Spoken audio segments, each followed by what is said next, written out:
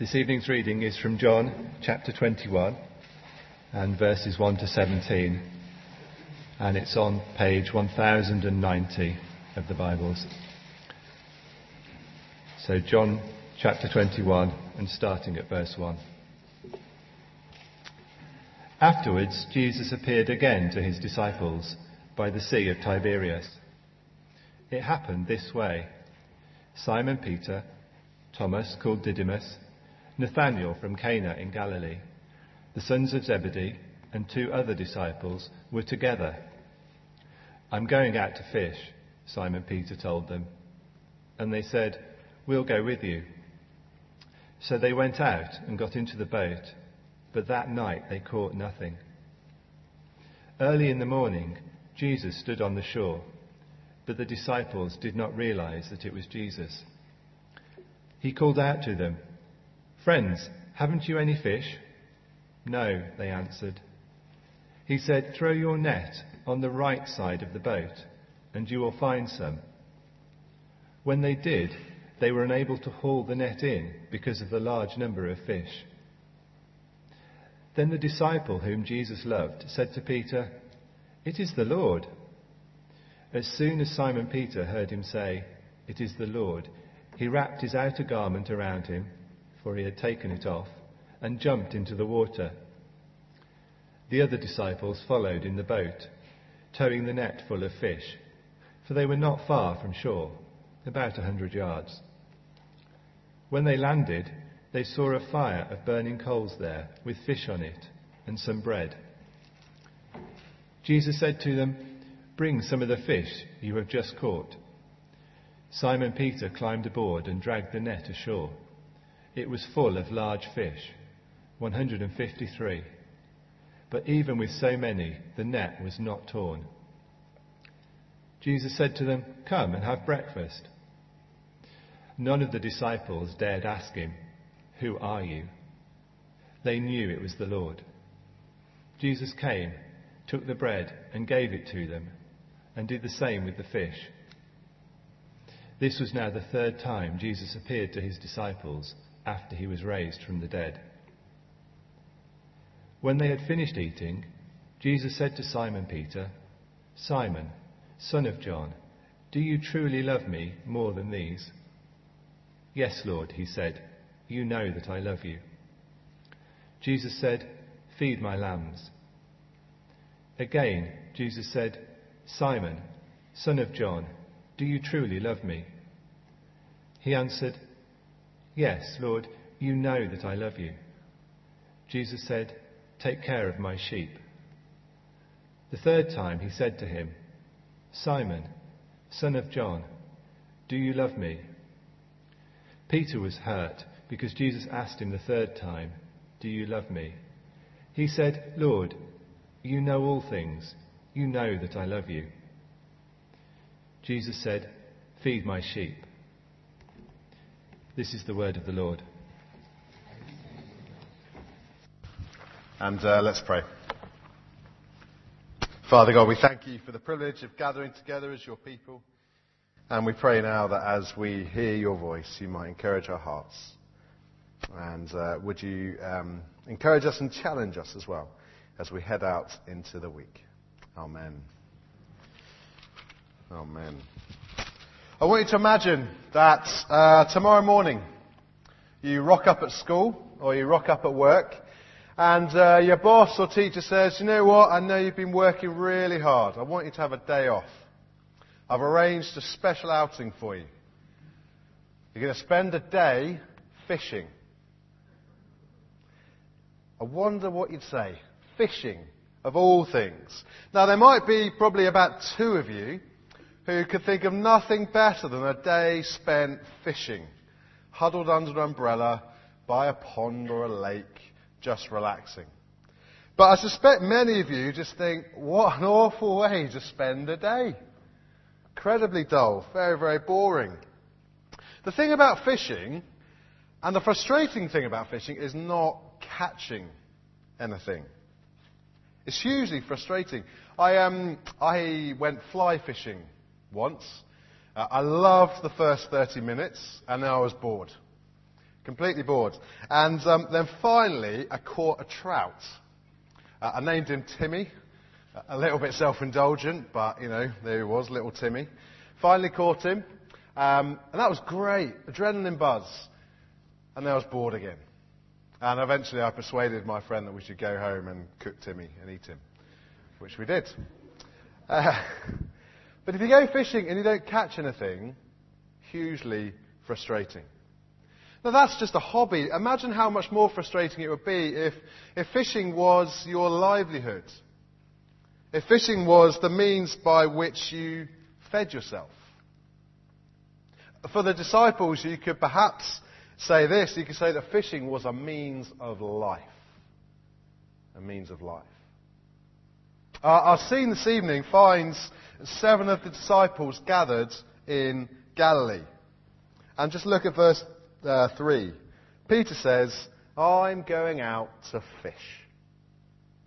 And the fishers, like the others, say, oh, we'll come too. We want to go. And so they all jump in the boat and set out to fish. Now, if you were here last week, you might be thinking this feels like a huge anticlimax.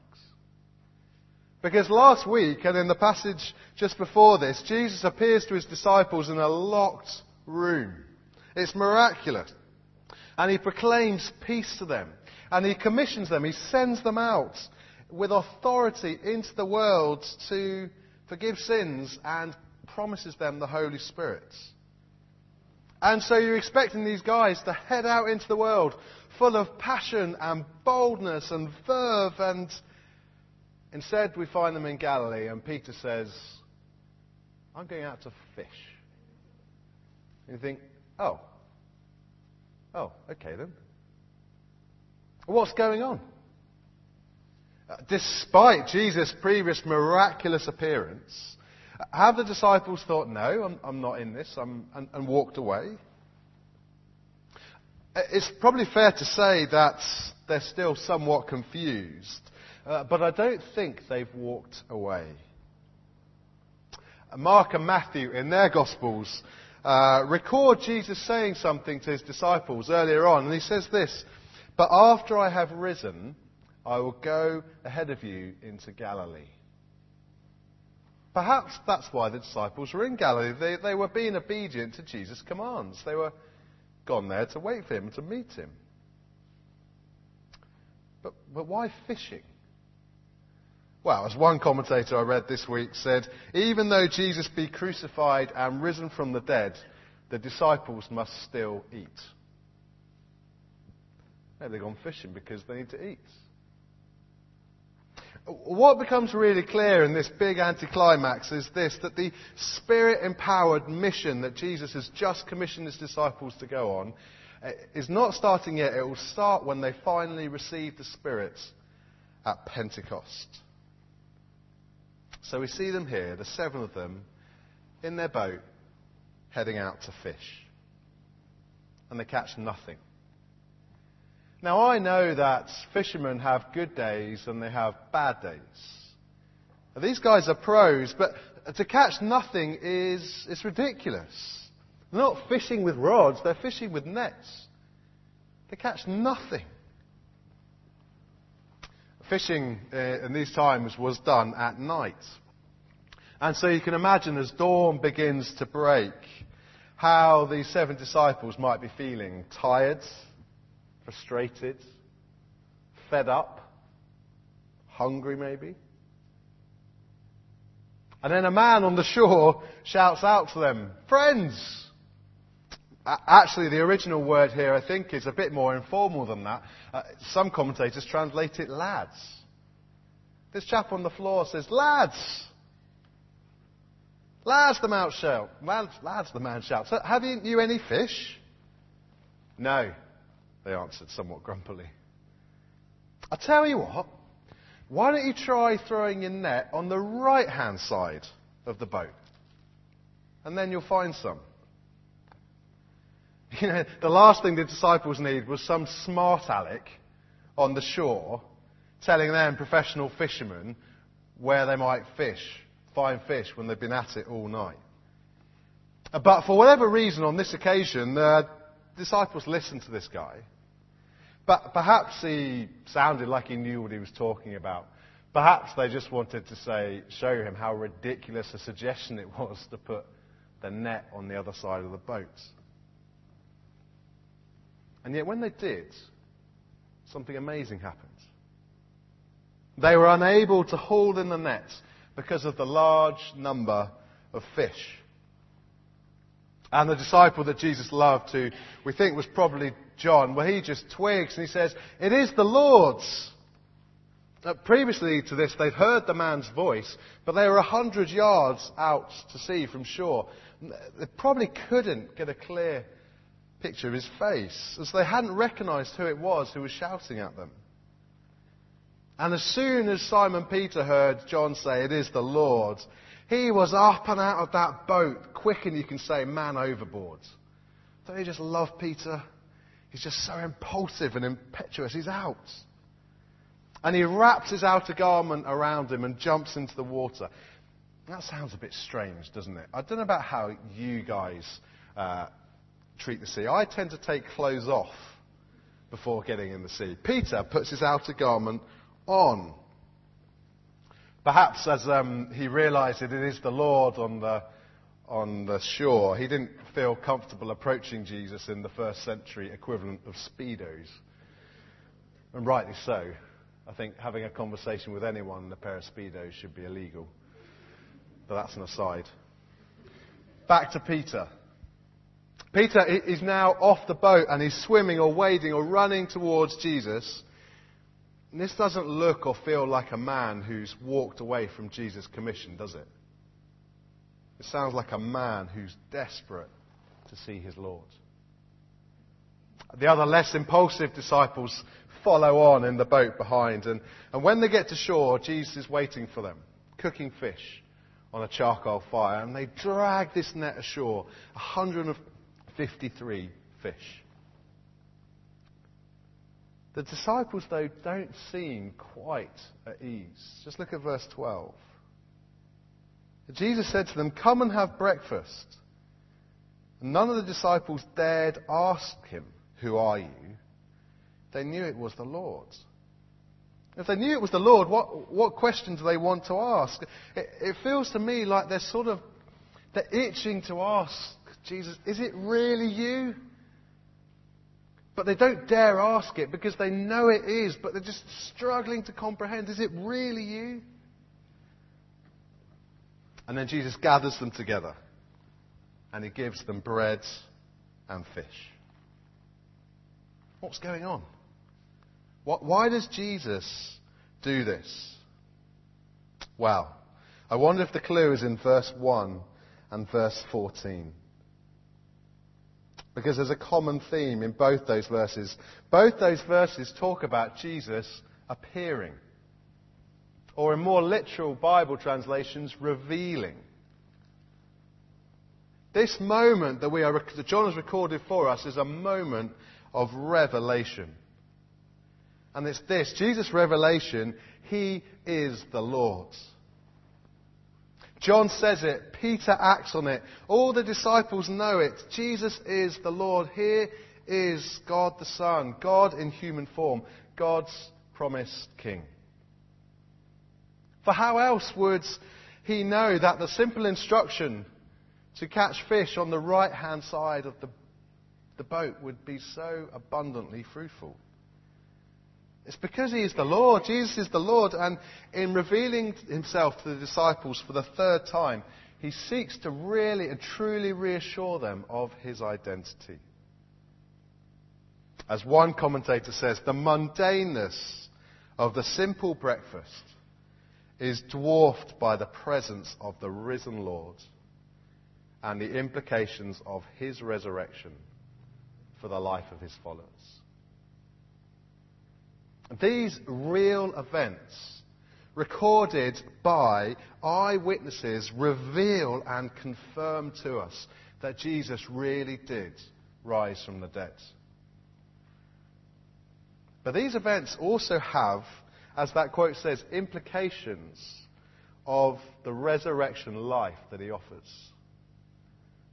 For in these verses we read of Jesus' invitation. And it's this: Jesus' invitation is, come and eat. I wonder what your best ever meal was. The nicest meal, the most satisfying meal. Perhaps it was a day when you were so hungry, you'd been out all day, and you came back and you just had this most glorious, tasty, wholesome food. Perhaps it's because I'm a boy, but I think 75% of my mood depends on the fullness of my stomach. I don't think, for me, there's many better feelings than that feeling of being full, of satisfied, of being well fed with great food. Food nourishes us, doesn't it? It sustains us. It energizes us. Without food, we die. And here we see the one through whom creation was made cooking food for his followers. What kind of God cooks breakfast for people? The God of the Bible. The God that Jesus reveals. Because what Jesus is doing here isn't a chance thing. Jesus is revealing something about his lordship. He's revealing what he will do for his followers. What it looks like to share in his resurrection life. And it's this: God's children are nourished through the food Jesus provides. God's children are nourished through the food that Jesus provides. Jesus doesn't offer people life and then call them to follow him and then abandon us. No, Jesus says, to my people, to my children, I'll commit to nourishing you, sustaining you, energizing you, feeding you. The life that Jesus offers is, this life, the idea of life, is such a big theme all the way through John's Gospel. And this life is only found in receiving the food of Jesus. Which is why I think Jesus goes on to give Peter this command. Jesus' command is this: feed my sheep. Feed my sheep. You see that at the end of verse 17. Jesus has sent out the disciples on mission, but part of their mission to the world is pastoral. Now, the word pastoral is, of course, related to pasture. It's about caring for those who will graze in pasture. And so what Jesus is doing is he's calling Peter and the other disciples to the work of looking after the sheep. They are to care for the sheep. Now, note in verse 17, the sheep belong to Jesus. Jesus says, feed my sheep. The disciples are to be under-shepherds, looking after God's sheep. And earlier in John's Gospel, Jesus has hinted as to how they're doing that. Just flick back with me to John 16.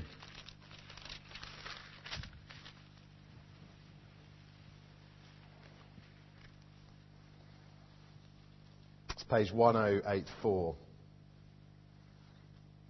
Verse 12 of chapter 16. This is what Jesus says to his disciples. I have much more to say to you, more than you can now bear. But when he, the Spirit of truth, comes, he will guide you into all truth. He will not speak on his own. He will speak only what he hears. And he will tell you what is yet to come. He will bring glory to me by taking from what is mine and making it known to you. All that belongs to the Father is mine. That is why I said the Spirit will take from what is mine and make it known to you. And what's Jesus in this passage saying? He's saying, look, when I've gone, the Holy Spirit's going to come and is going to reveal truth to you. The Spirit is going to nourish and feed you and reveal truth towards you, to you. And I'm going to send you out with that nourishment to feed my sheep. To pass on the truth of God as he reveals himself in Christ. And that's what we have here. Jesus invites the disciples here to come and eat, to come and feed on him as he reveals himself through his word. And so today, for us, Jesus invites us to come and eat, to feed on Christ, as we receive his word made known to us through the apostles, the disciples, as they wrote it down for us.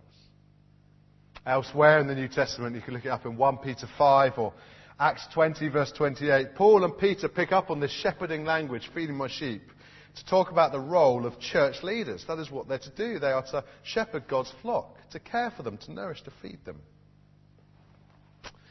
The wife of a church leader friend of mine would often encourage her husband when he came home on a Sunday evening and he'd been teaching and preaching and ministering to God's people all day. And as he slumped down in his chair at the end of the day, feeling tired and weary, his wife would say to him, "Remember, darling, the flock are fed. The flock are fed." Because that's what he'd been doing all day. Feeding the flock. The same friend of mine once spoke on Word Live main stage, a big Christian conference, and I spoke to him after and said, "Oh, that was brilliant. Thank you so much. Really helpful." He said, "Yeah, it was sort of a lasagna, wasn't it?" A what? A lasagna. It was, it wasn't anything special, but it's what you need. Just sort of hearty to keep you going. And that's always stuck with me. Because he'd been preaching God's words. He'd fed us a lasagna.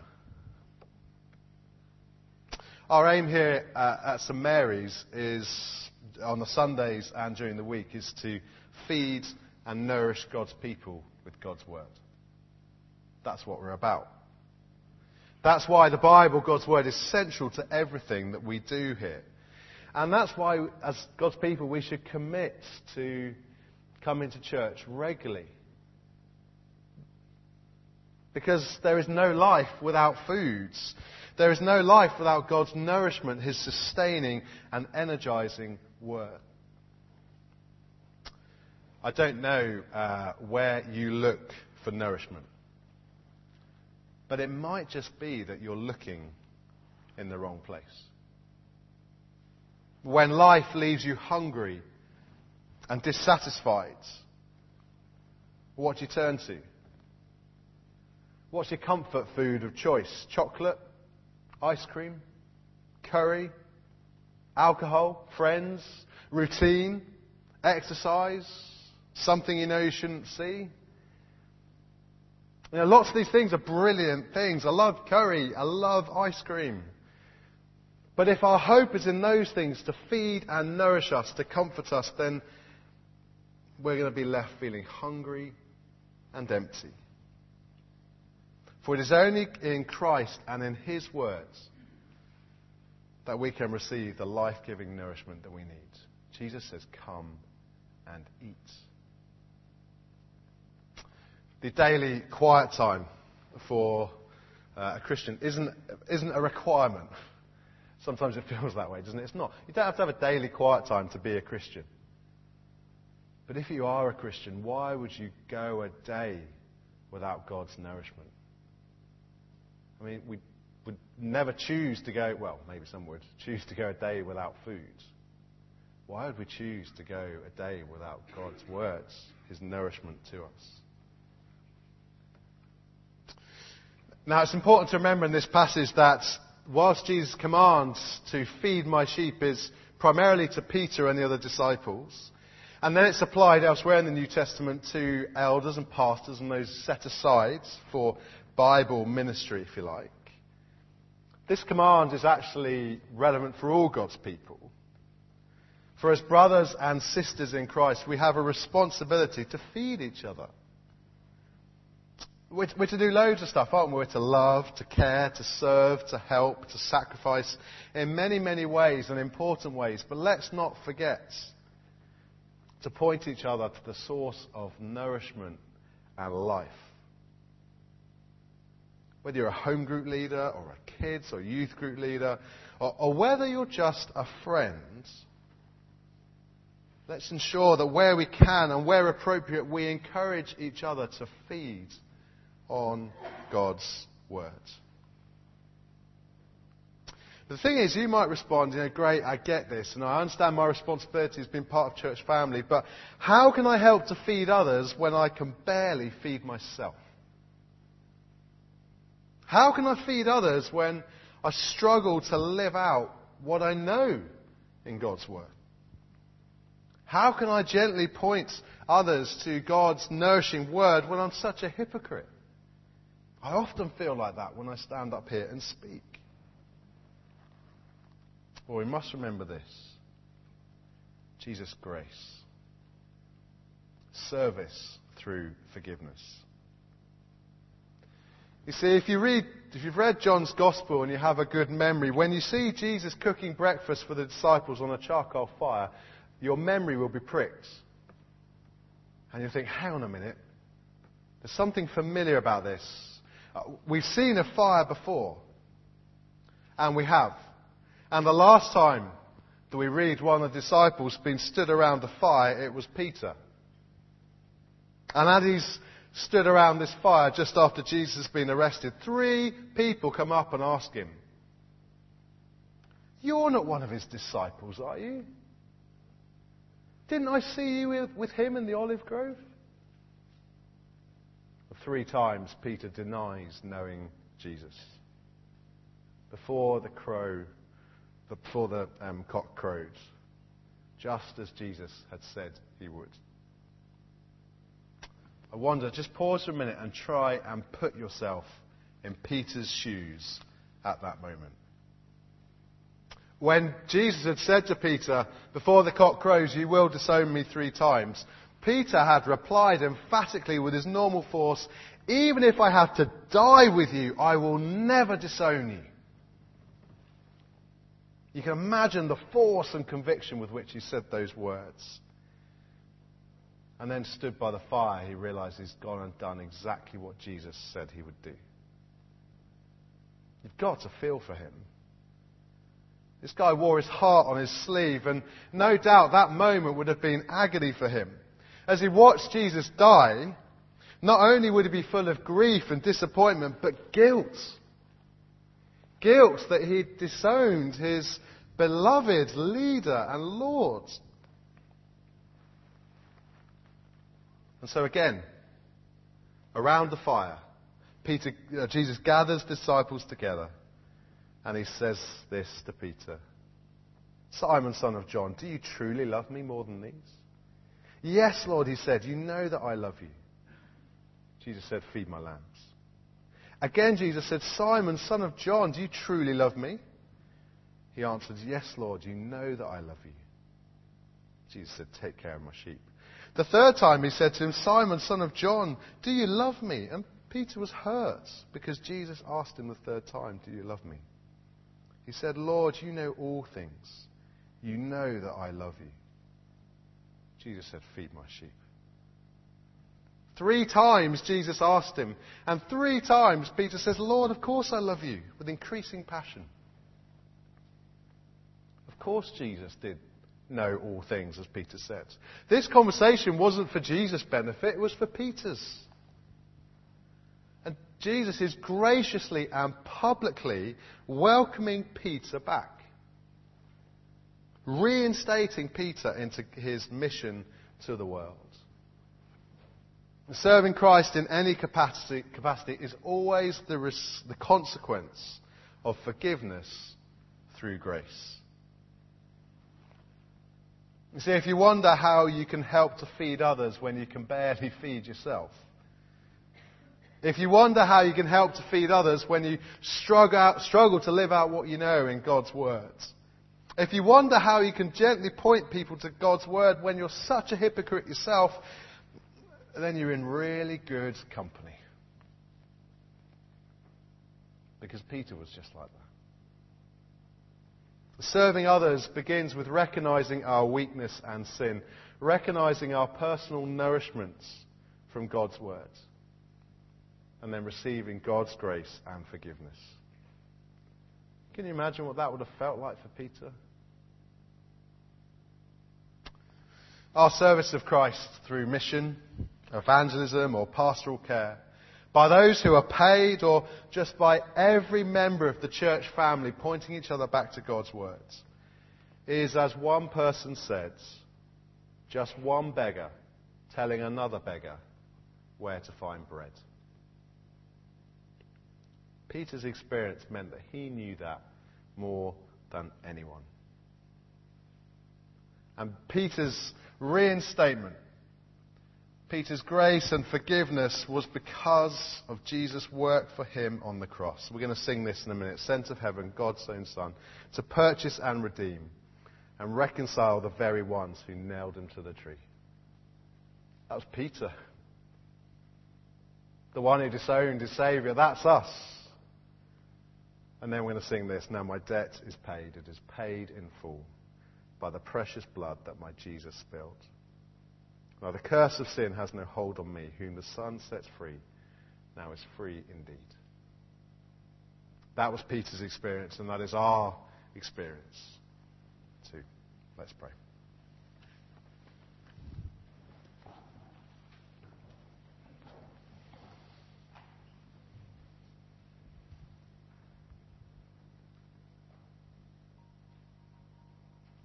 Father, we do thank you for the reminder of the invitation this evening to come and eat. And we thank you that as we hear that invitation, we hear it alongside seeing that you are the one who provides nourishment for your people. And Father, we pray that as we hear your commands to feed my lambs, and we work that out today, we thank you for your grace and forgiveness that enables weak, failing people like us to be used by you. Father, we thank you for Peter. We thank you that he reminds us of ourselves and we see him used by you. Please encourage us this evening with these truths, we pray. Amen.